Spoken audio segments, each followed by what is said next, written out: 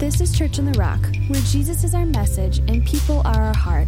Tune in to hear a teaching that we pray inspires and encourages your life with Christ. You know, guys, faith is three things. One, faith is knowledge, where you're given the answer. You're given the solution. How many believe that the answer and the solution is in the Word of God for everything? But once we have that knowledge, there has to be an aha moment to where you're like, you know what? I believe that. I believe that that is the answer. But here's what happens is some people hear the answer, but they're not convinced of the answer, so they keep doing what they're doing and getting the same result as they're getting because it's not the answer. But when we have the true knowledge of God, the truth that comes from the Word of God, there comes a moment where you have to say, hey, I assent to that. And today I'm going to give you some truths from the Word of God today, but you're going to have to get to a point in your situation where you're like, it's not just the Word. It's not just a word, but you get to a point where you say, I really believe that's the answer. I really do believe that's the answer. And then you got to take it to that third step, is you march out of here and you put that word to action, whether you see it or not. That's why the Bible says faith is the substance of things hoped for. And it's the evidence of what we don't see. Without faith, it's impossible to please God. We must believe that He is, and that He's a rewarder of those that diligently seek after Him. So today when you hear the steps, let's assent to them and let's say, hey, that is the answer. But then let's also act on it. Because the Word of God has value. How many know that the name of the sermon today, if you want to grab your insert, the message today is the value of words. The value of words. Do you really think that words, the things that we say, that they're really all that important? Question, are our words and our talking really, do they really produce life? Do they really produce death? Do our words, does our speech, what we say, does it really have power? Does it really have impact in the world in which we live? You know, the Bible says in Proverbs 18, verse 20 and 21, it says this. It says, a man's stomach shall be satisfied from the fruit of his mouth. In other words, when you are satisfied in your stomach and you ate a good meal and you're satisfied, you don't want to eat anymore. A man's stomach is satisfied from the fruit that comes out of his mouth. In other words, your mouth is producing some kind of a fruit. From the produce of the lips, he shall be filled. Let me paraphrase that, what we just read. The quality of your life is dependent upon the words that you speak to some degree. Y'all believe that? The quality of the life that you're having is dependent upon what's coming out of your mouth. Because the Bible says that death and life are in the power of the tongue. And those who love it, those who talk it the right way, will eat its fruit. Death and life are in the power of the tongue. You know, if this wasn't in the Bible, I would question that. I'd say, really? Death and life are really in the power of the tongue? And you know what? Here's another thing that happens, is people have exaggerated this truth in Christian circles. People have exaggerated this truth to a point where they're saying, I've got this and I've got that, and they're using that scripture to just get everything that they lust for or they desire, and they use it all for self. And us Christians, it's like, man, I don't believe we should use the scripture like that. But what happens is we push the whole truth to the side and say, hey, we're not going to believe that there is power, that there's the power of life and death in the Son and the lips and our talk, because these people have exaggerated. These people have used it for selfish gain and have taken it to an extreme that you're like, man, I can't go with that. How many know what I'm talking about? In fact, it's almost sickening how people take that to the extreme. People take all kinds of stuff to the extreme. I'm telling you, the baptism of the Holy Spirit isn't weird. It's not crazy like you see portrayed on TV and you see portrayed by some people. The Holy Spirit's not weird.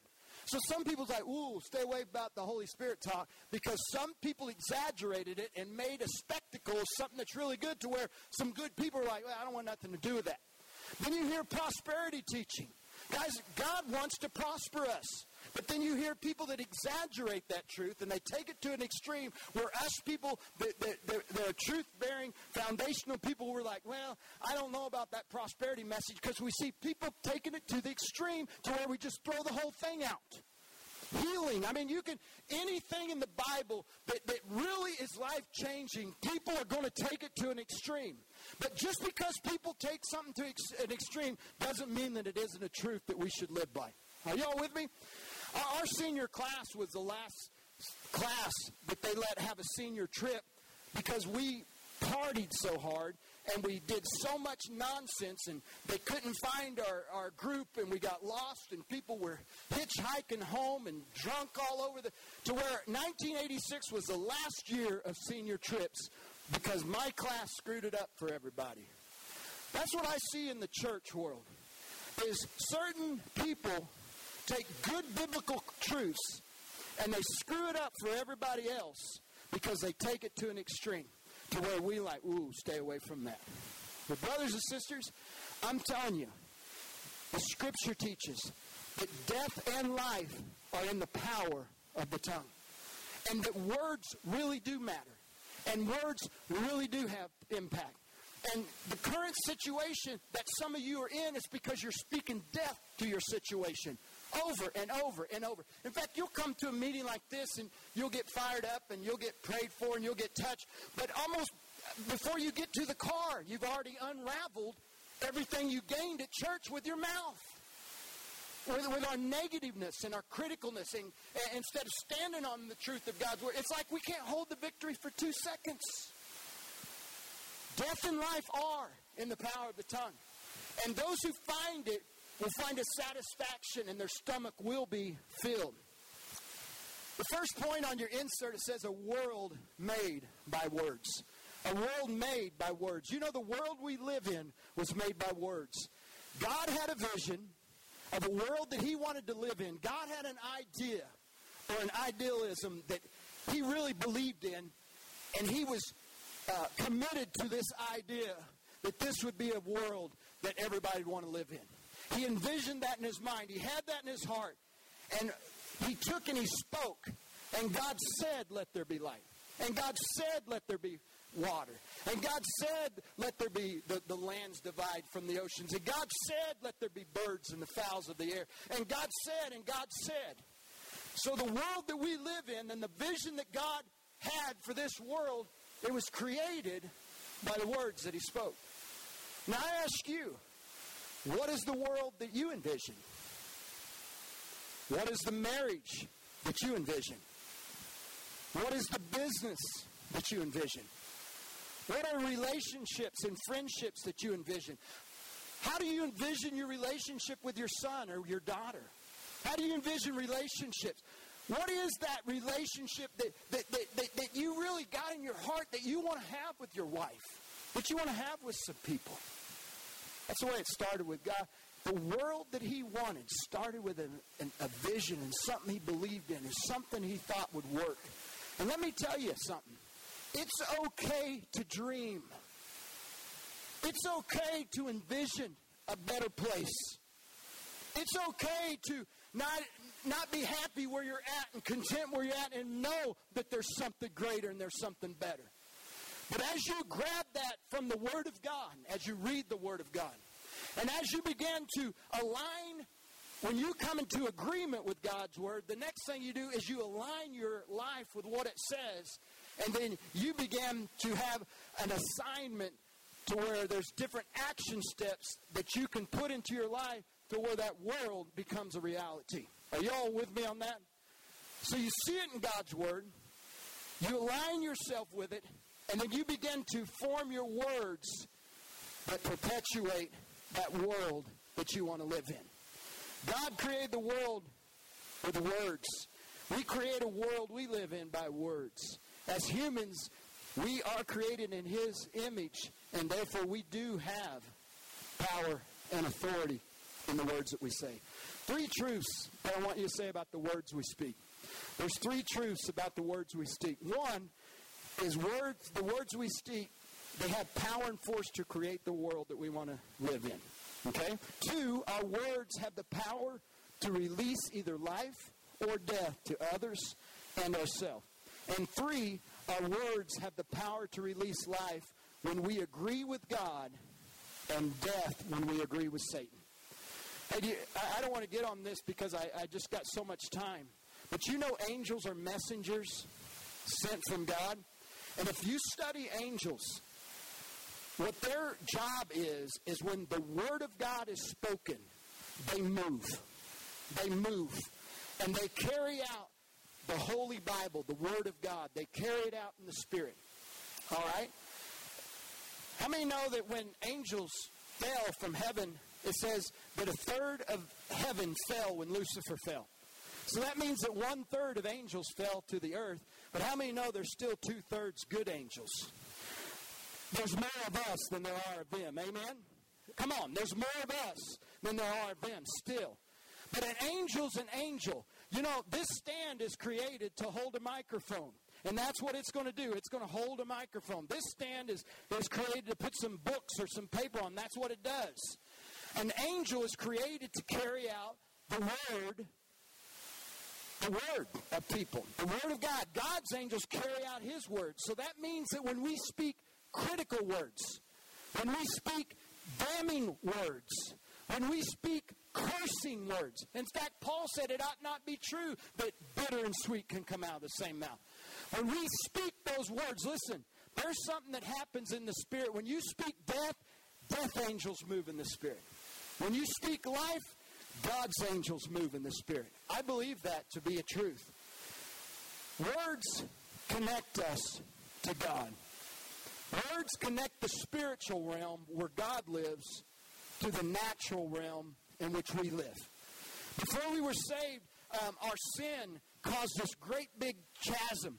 And you might say our sin caused this great big chasm, and you might say that there was a bridge over this chasm. Our sin blew up the bridge. It blew up the bridge. But what God did is He sent His Word. The Bible says that Jesus is the bridge. He gets us from where we are to where God is. The Bible says that in the beginning was the Word, and the Word was with God, and the Word was God. So the Word, in John 1:14, the Word became flesh and made His home among us. So God sent His Word.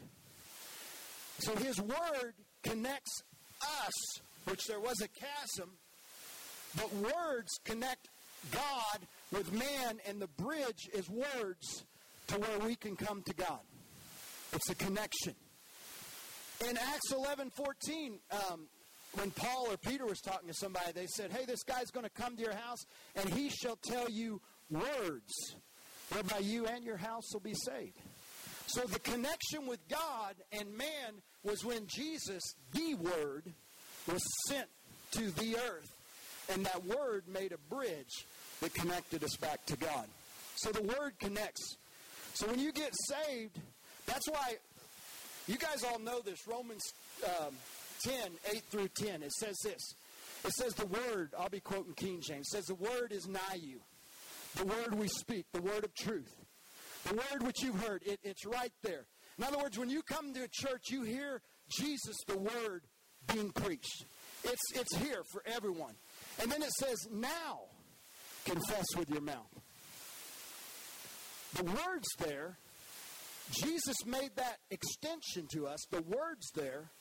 But you complete that transaction by confessing with your mouth the Lord Jesus and believing in your heart. And then you enter into relationship with the Lord. So connection is by words. Disconnection is by words. But also connection is by words. We're connected with God through words. So I say today, let everybody complete that transaction. As Jesus reached out to you with His Word and words to reconnect with you and to build that bridge to you through Jesus, completing that transaction is with your mouth, with words in relationship, saying, hey, I accept the Lord Jesus Christ. I believe that He died and rose on the third day. And the Bible says, for everyone who calls on the name of the Lord will be saved. Words. So words connect us to God, but words also connect us to each other. Listen to this. The way we connect with God is through words. The way we connect with or disconnect with people is also through words. Anytime that you've got to disconnect with someone, words were involved. If you go back and look what you said or what they said, the problems you're facing and the issues that you're having, it started with words. If you go back to the bridge, hey, we have bridges. Just like there was a bridge in the Garden of Eden, we were one. But then it got blown up, and there was a chasm. Brothers and sisters, you've got relationships. You're married to somebody that you blew the bridge up with. You're in relationships at work. Boom, you've blown the bridge up. There's a disconnect, and there's a big chasm because of words that were spoken. There's a disconnect. But I'm telling you, with the same words that you spoke to disconnect, you can get the right words of life and reconnect and build that bridge. Because words connect us. Are you all with me today? Words connect us with God, the Word, Jesus Christ. And we have to complete that transition and have two-way communication.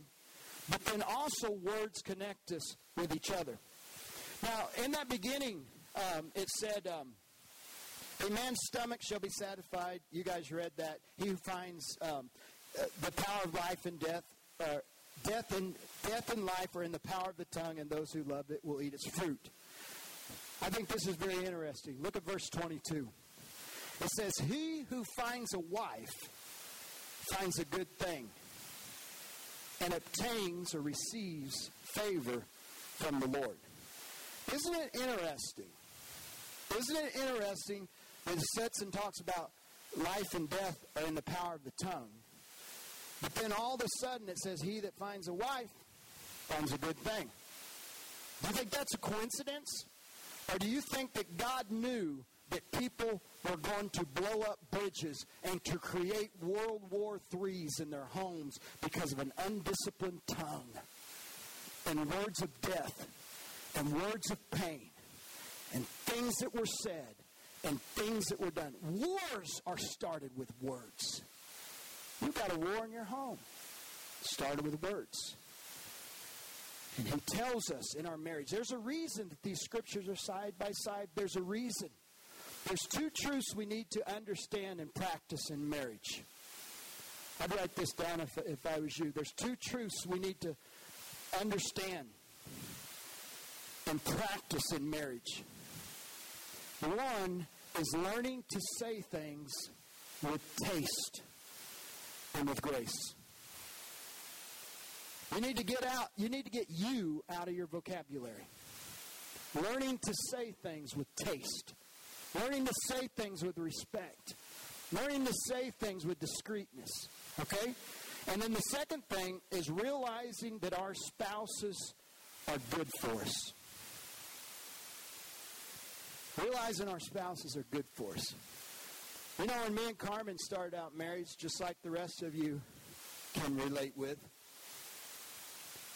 now after 29 years of being married to my first love, and still is my first love, after being married to her 29 years, but in our beginning years, there were areas that she was good for me, but I didn't realize it. In fact, when she would speak out in those areas, I didn't like it.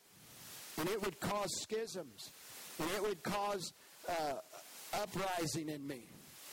But as I grew, and I matured, and I got a little older, and I had a few bumps and bruises, I started to realize something.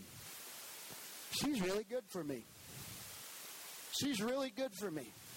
And some of you have been married for 50 years, and you still haven't figured out your spouse is good for you. She's really good for me. She's really good for me. And the other thing is there's two things that make for a good marriage. One is in the beginning, there's areas where I'm good for her.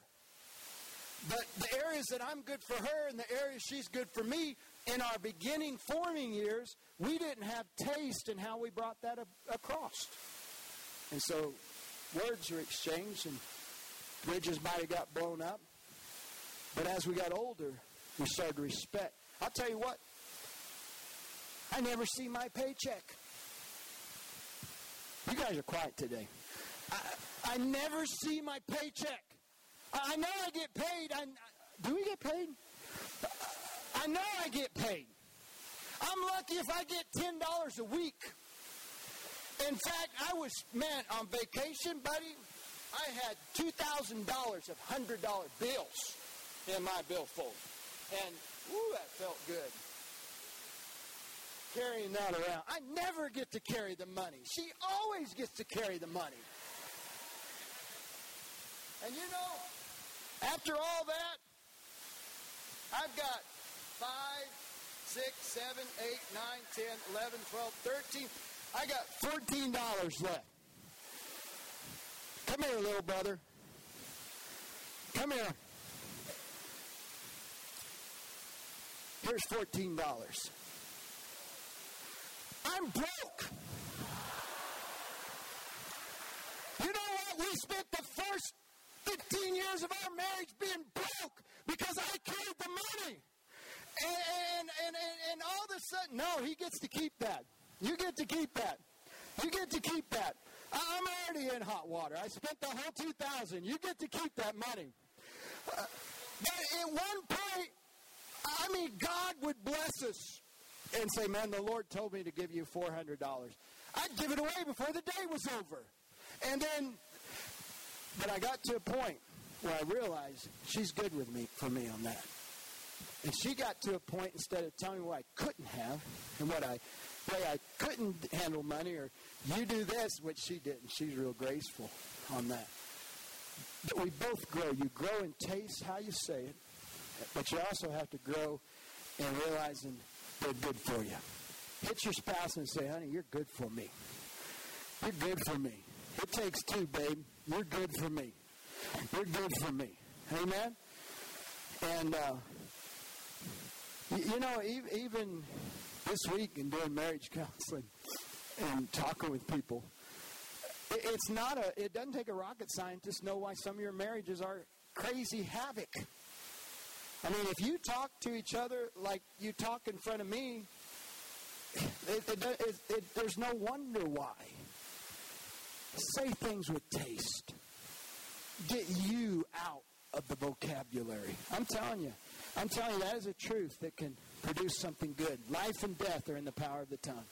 The next thing I want to tell you, that was one good one.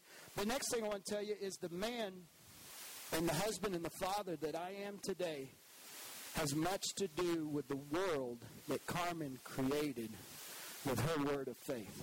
I'm a product of a great wife that has spoken good words over me since the day she said I do. My wife has spoken good words over me when I didn't deserve them. My wife has spoken good words over me when I wasn't what she said. My wife has spoken good words to me when I was far from what she wanted. Wives, if you want a good husband, make him with your words. Husbands, if you want a good wife, make them with your words. I'm telling you, that is a truth. Make them with your words. I remember one time in Wyoming, I was hollering at the kids and yelling and screaming and making a complete idiot of myself. Has anybody ever done that? Anybody ever done that? Come on. Making a complete idiot of myself. Walking around angry. Walking around in a bad mood. Walking around mad at the world, yelling at everything. Doing stupid stuff. Dumb stuff. Where there was finally a blow up where the kids were upset, Karma was upset, I'd hit the ceiling. This was years ago. And now it's time to go to bed. I've never been in that spot. Now it's time to go to bed. We go to bed. We climb in bed. Carmen lays down. And usually, with what I did, this happens. If she laid down normal, you know what happened? I did that. I put my back to her. Here's why. I knew the jerk that I was. I was already condemning myself. I was already saying, what's wrong with you, Brian? I was already regretting what I said. I was already regretting what I did. But my wife had enough good sense to where instead of getting in bed and flipping her back over and making me pay, I was already paying. Most people are already paying. I didn't need someone to turn over and tell me what I already knew I was. I didn't need someone to point out all of my things that weren't right. I was already doing that to myself. And most good people, that happens automatically because God's conscience is in you. You know what she was doing? She started rubbing my back and saying, you are an incredible husband. You are such a good father to our children. You love to play with them and do things with them. You're an amazing provider. You make me feel safe when I'm with you. It breaks me. Even to this day, it breaks me. Because I can still hear her doing it. But when I was laying my head on the pillow, tears made a puddle here. And they overflowed and started going over my nose and making a wet place on the bed. The Bible says in Romans 2:4, it says it's the long-suffering and the gentleness and the kindness of the Lord that leads men to repentance. Wife, make your husband with your words. Follow it up with actions. Create the world you want to live in. You have power of life in your speech. I believe that. Your stomach will be satisfied. Your vision will speak. Your husband will change. Your wife will change. It can work out. You can be satisfied. You know something else I want to talk about? Is I call this the great transfer. The great transfer. I'm throwing a lot of stuff out there today, but there's the great transfer. I want you to write that down. I want you to think about this. The great transfer. I don't ever want you to forget this. This wasn't in my sermon. I just felt the Lord say to do it. But in a marriage, I do this. I say, dearly beloved, we're gathered here today in the sight of God in the face of this company. Join together this man, this woman, the holy state of matrimony. It's a holy estate. Therefore, it's not to be entered into unadvisedly or lightly, but reverently, discreetly. In the fear of God, these two now present come to be joined. Okay, I've been doing weddings for years, all right? But then when that happens, the father is holding his daughter in his arm. When that happens, all the church has stood up. And then at that time, we put a charge on the people, and you guys say, yeah, we do. Then we put a charge. But listen, here's what the charge is to the couple. Hey, couple, will you create a life together with God the center of it? If that happens, it requires that you honor one another, that you live together after God's word. Hey, will you love her, comfort, honor, and keep her in sickness and health? Will you forsake all others? You are to accept one another for all that you are. Embrace each other in all of your complexity. This is both God's blessing and charge. Can you live together in courage and honor, whatever time its unfolding mystery may bring? La-da-da-da. And then after that, listen to this. Listen to this. Then I say, who gives this woman to be married? And at that time, the dad takes the hand and he gives it to, he lifts her thing off, he gives her a kiss, he hugs her, whatever. And then he gives that hand to that guy. Listen, that's a transfer of authority. That is the father saying, hey, I have loved her, I have protected her, I have taken, this is my baby, I've taken care of her. We've sacrificed for her to go to college. When she needed track shoes, her mother took her birthday money and bought the track shoes. We nourish her. We've done everything we can to give an atmosphere so that this daughter can raise up. And when you're handing that daughter off to that son, you're looking him in the square in the eyeballs and say, are you going to protect her? Are you going to provide for her? Are you going to give her safety? Are you going to nurture her? Are you going to sacrifice for her? This is my baby we're talking about here. I'll tell you what, whoever gets the hand of my daughter, Braden, my golly, I'll open up a can of whoop.